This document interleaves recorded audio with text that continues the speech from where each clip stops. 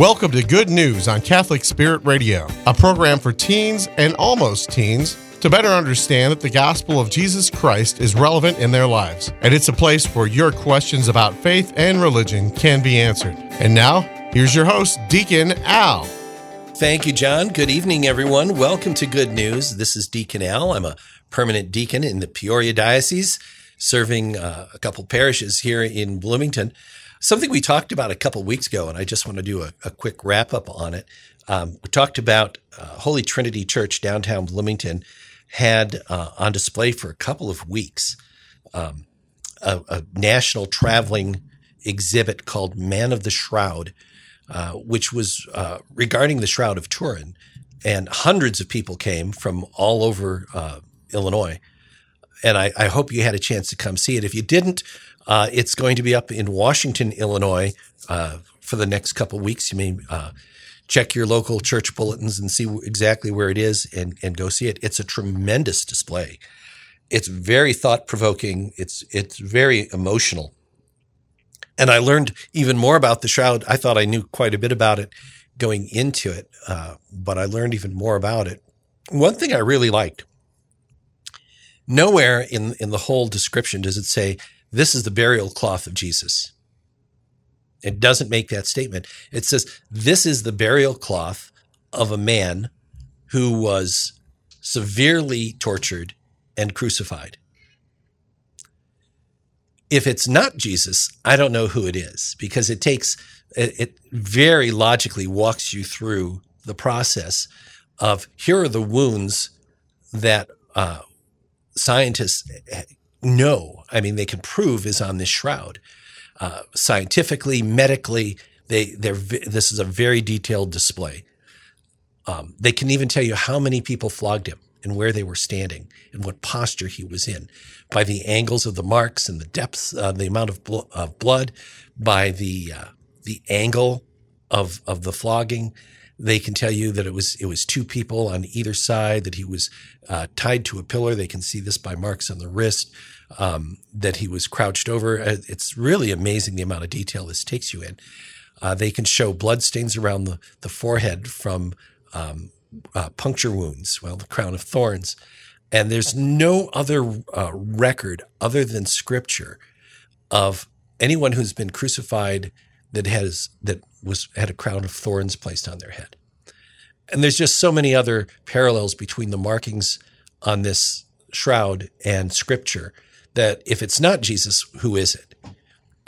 But the shroud itself is what I find fascinating, because you can see microscopic close-ups. This is not done with paint. This is not done with stain.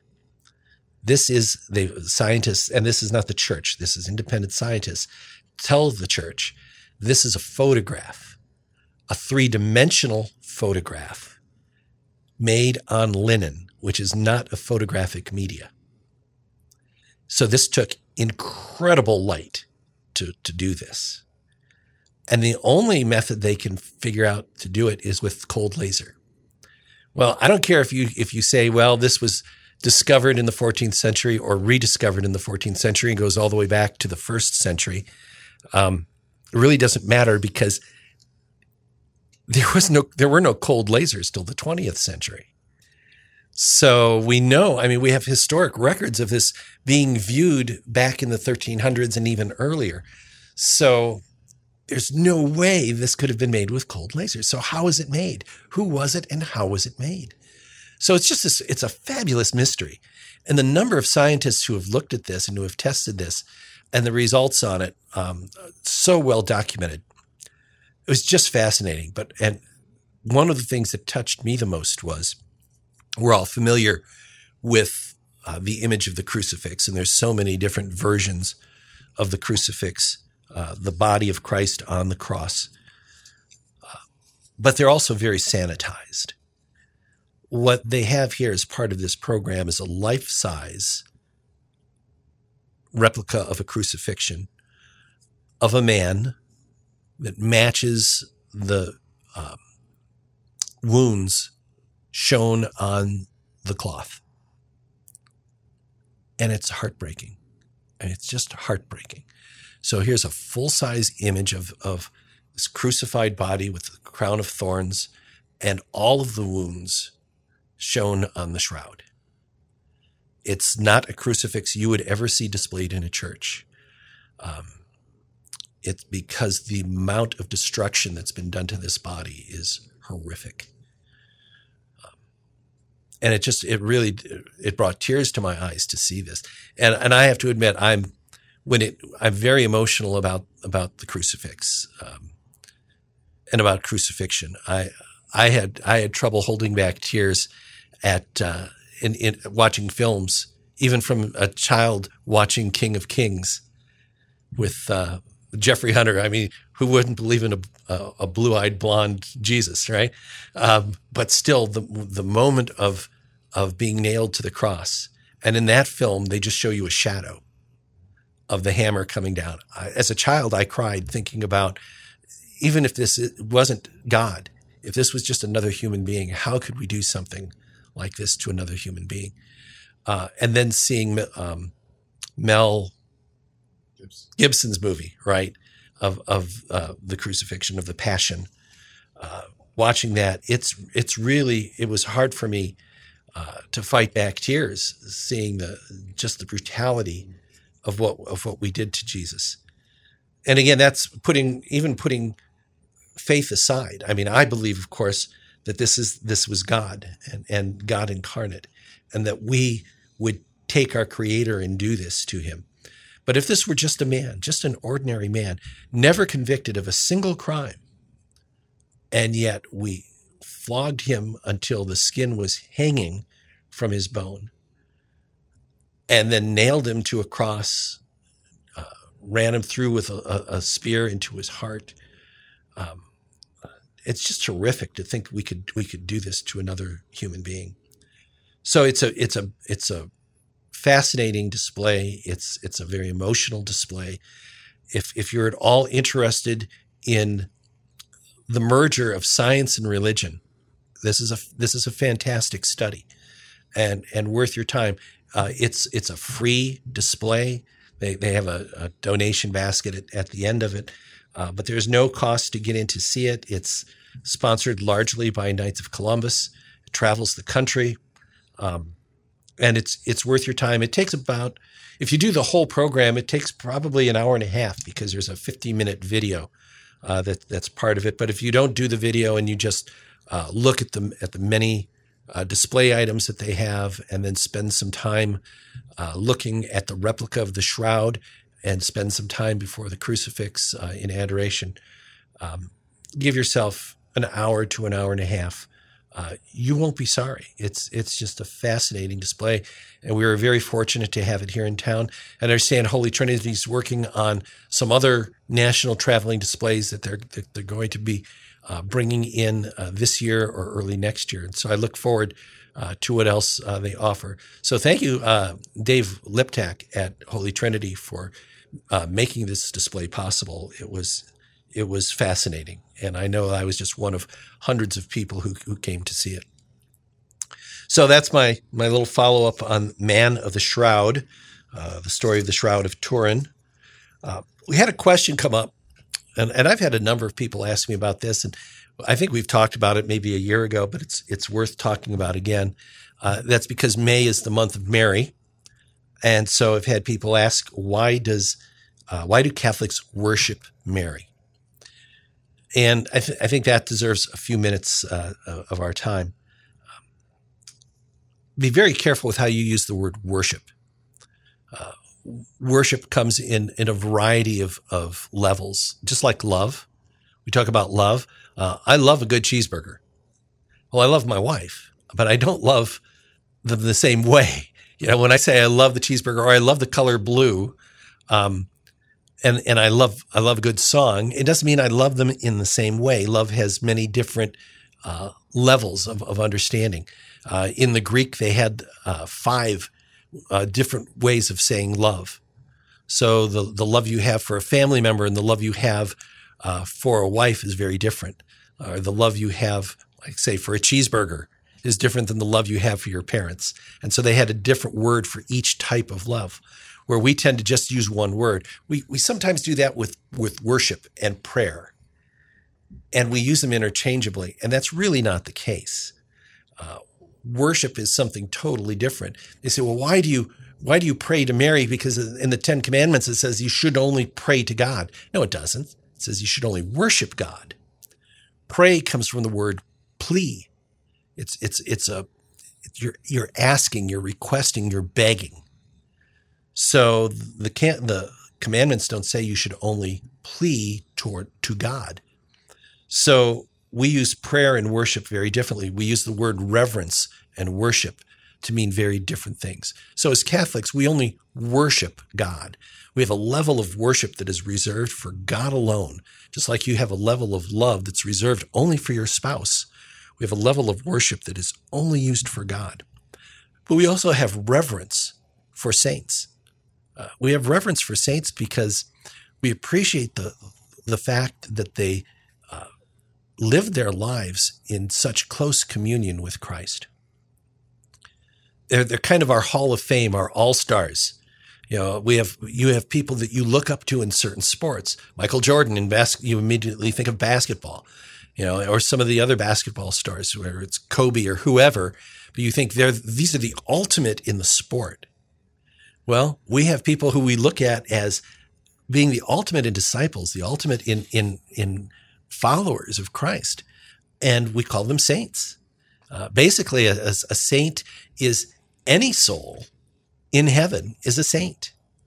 We have canonized saints, and that's a whole different category.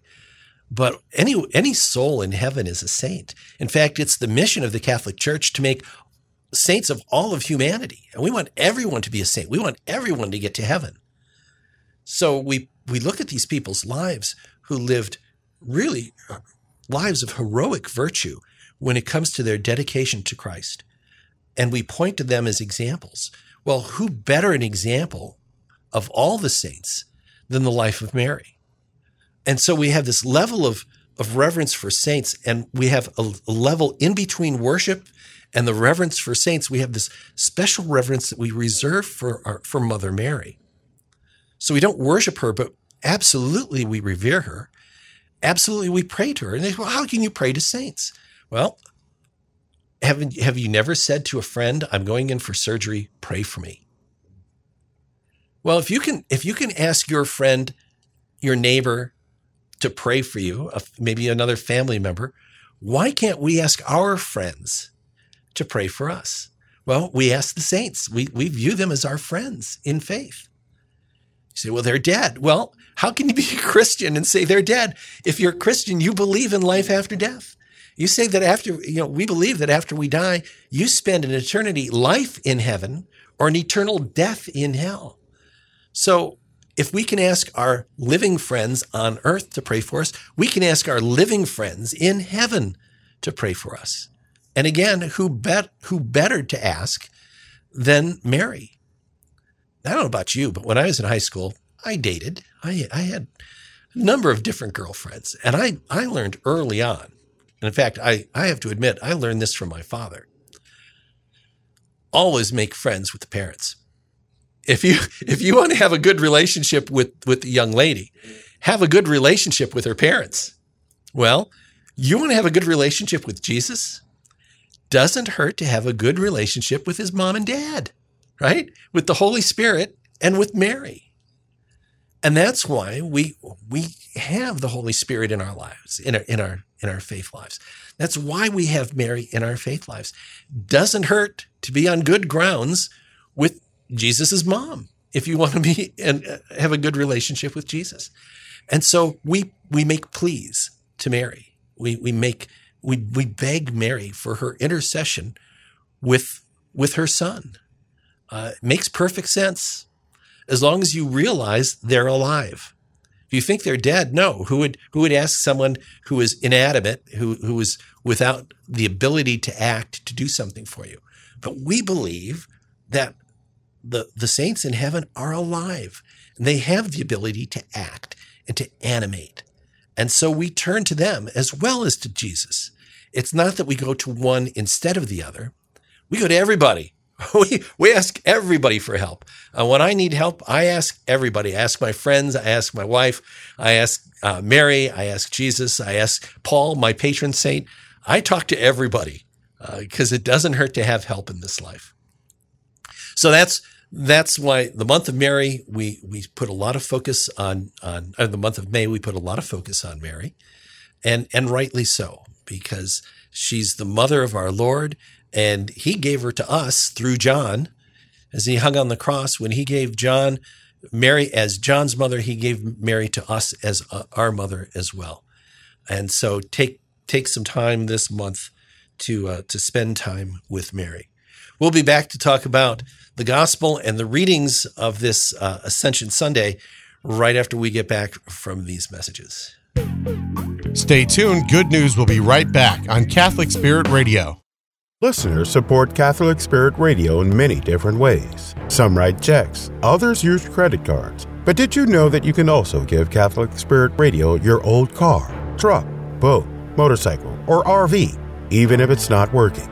Donating your vehicle is easy. We take care of everything from pickup to tax receipt. Just go to CatholicSpiritRadio.com to click on the Donate Your Vehicle link or call 866-628-CARS. Welcome back to Good News. This is Deacon Al. One of these days, we're going to let the recording run during the break so that you can hear the discussions that John and I have. It's not that we can't say them on the air. It's just that I would need an hour program in order to do it because we get into some heavy stuff and some of the stuff is funny. Hey, I have to share a story with you. I don't have a lot of time left, but I have to share this story. So I'm getting ready for a vacation down the road. It's next year, but it's to a place where it's to a national park. And if you've ever made reservations to stay at a national park, you have to make them more than a year ahead of time. It's hard because there's not a lot of rooms. So we're looking to stay at a national park sometime next year. So it came to be just a couple nights ago, the first night that I could call to make the reservation for late next year. And you don't get the park itself or the hotel itself. You get a call center. So I get a call center in New Delhi, somewhere out in that neck of the woods, right? A lovely young lady named Jennifer, she said. And Jennifer spoke with a heavy New Delhi dialect, which wasn't always easy to understand, but she was very helpful and she was very kind. But what was funny was it's obvious that she's not in this country, and it's obvious she doesn't fully understand how our hotels work. So we get to the point where she's going to run through the amenities of the room. So she says, so Mr. Al, you have a king for 4 nights, and she listed the nights. And she said, you have a microwave and a refrigerator, and it's non-smoking. Do you have any other questions? And I said, pets? Meaning, are there animals in the room? Because I have allergies. So when she said it was a non-smoking room, I said, pets. And she says, let me look. And she comes back a moment later and she says, no, you'll have to bring your own.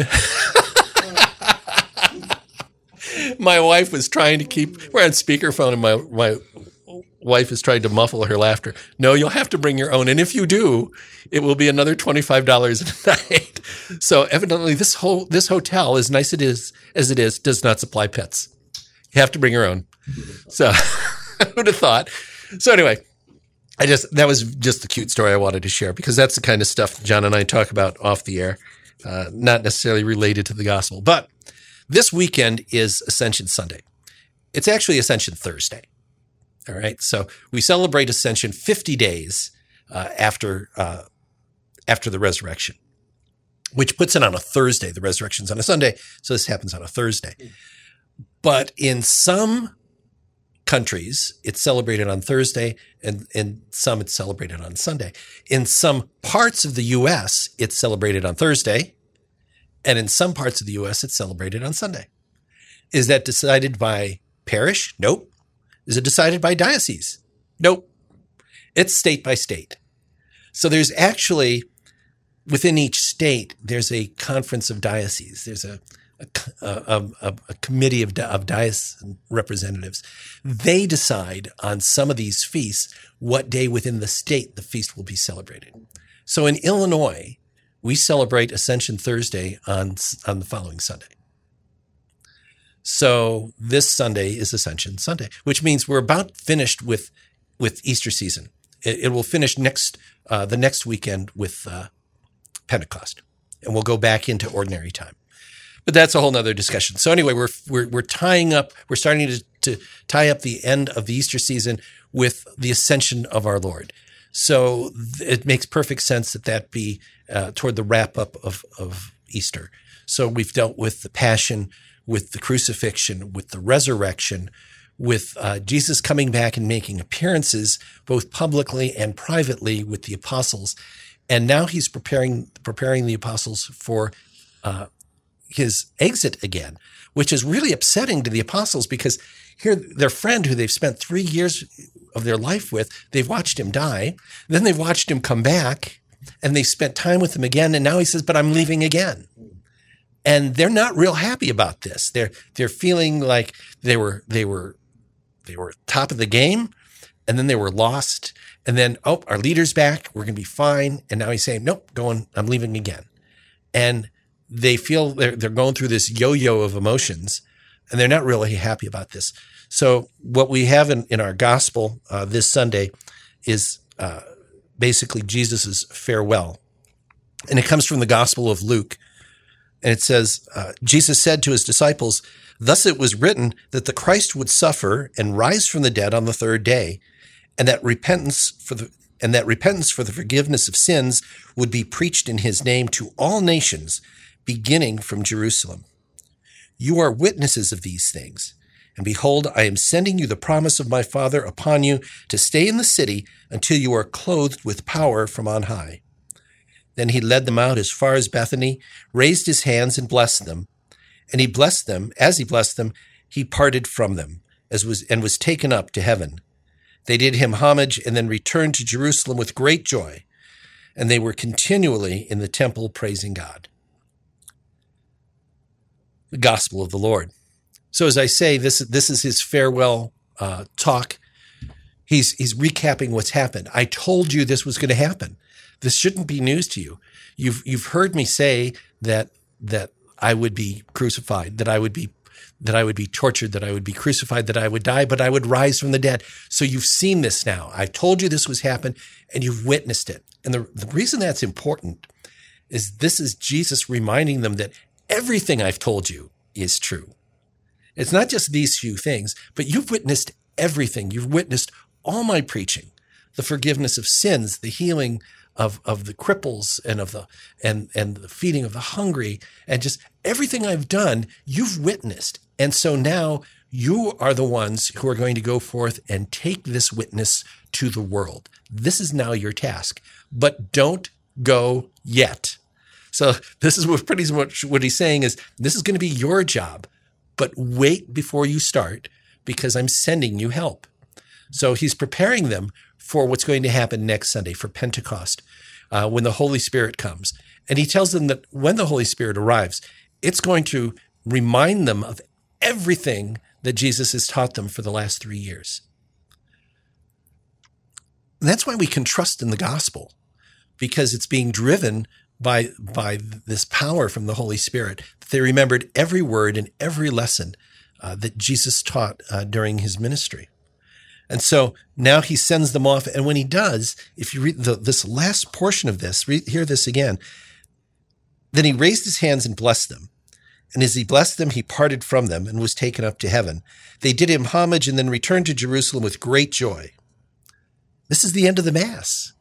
This is the dismissal of the Mass. The priest raises his hands and blesses everyone and says, go in peace and spread the word of the gospel.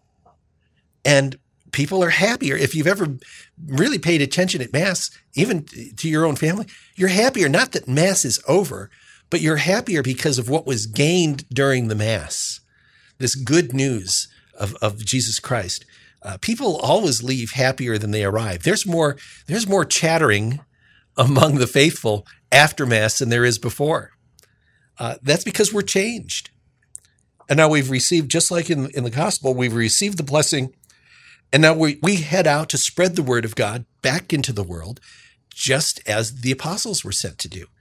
So we become part of this living legacy. We are the disciples of Christ now, the same disciples that he had when he spread his ministry. We now are part of that legacy. We're part of that succession, and we're expected to do the same thing that he expects the apostles to do, which is to spread the love and the joy of Christ to all the world. So this is really exciting. Ascension Sunday should be, and Pentecost should be, a revitalization of our own faith, knowing that we know now through these readings, we know that what Christ taught is true and that it was all true. And not only did the original apostles witness it, we've witnessed it through the scriptures. And now we're being sent out to continue that legacy. And what a great reason for joy in our own lives to be part of this marvelous story. As always, it's been wonderful spending time with you. I want to remind you, if you have a question about your faith, whether it be Catholic or any faith, Christian, non-Christian, and you want to know where the Catholic Church, what the Catholic Church thinks or how they answer these questions, we'd love to hear from you. We'd love to take your questions and answer them here on the air, especially if it helps you build a closer relationship with Christ. So we invite you to write us here at Catholic Spirit Radio at our mailbag that we have, our email bag, which is goodnews@catholicspiritradio.org. And if you will send us your questions, we would be happy to talk about them here on the air. Next week, we have special guests in the studio. We're going to be speaking with members from TEC, Teens Encounter Christ, a wonderful program that has shut down for over 2 years because of COVID. The doors are open again, and we're very excited that this summer there's going to be a TEC weekend. And we would love to have teenagers attend it. So we've got some members of the TEC team coming in to tell us more about that. So until we see you, speak with you next weekend, we hope that you have a wonderful week. And may God bless you, protect you from all evil, and bring you to everlasting life. Amen. God bless. You've been listening to Good News on Catholic Spirit Radio, a program for teens and almost teens to better understand that the gospel of Jesus Christ is relevant in your life. Submit your questions to Deacon Al at goodnews@catholicspiritradio.com. That's goodnews@catholicspiritradio.com. Deacon will answer your questions about faith and religion. Thank you for listening to Good News on Catholic Spirit Radio.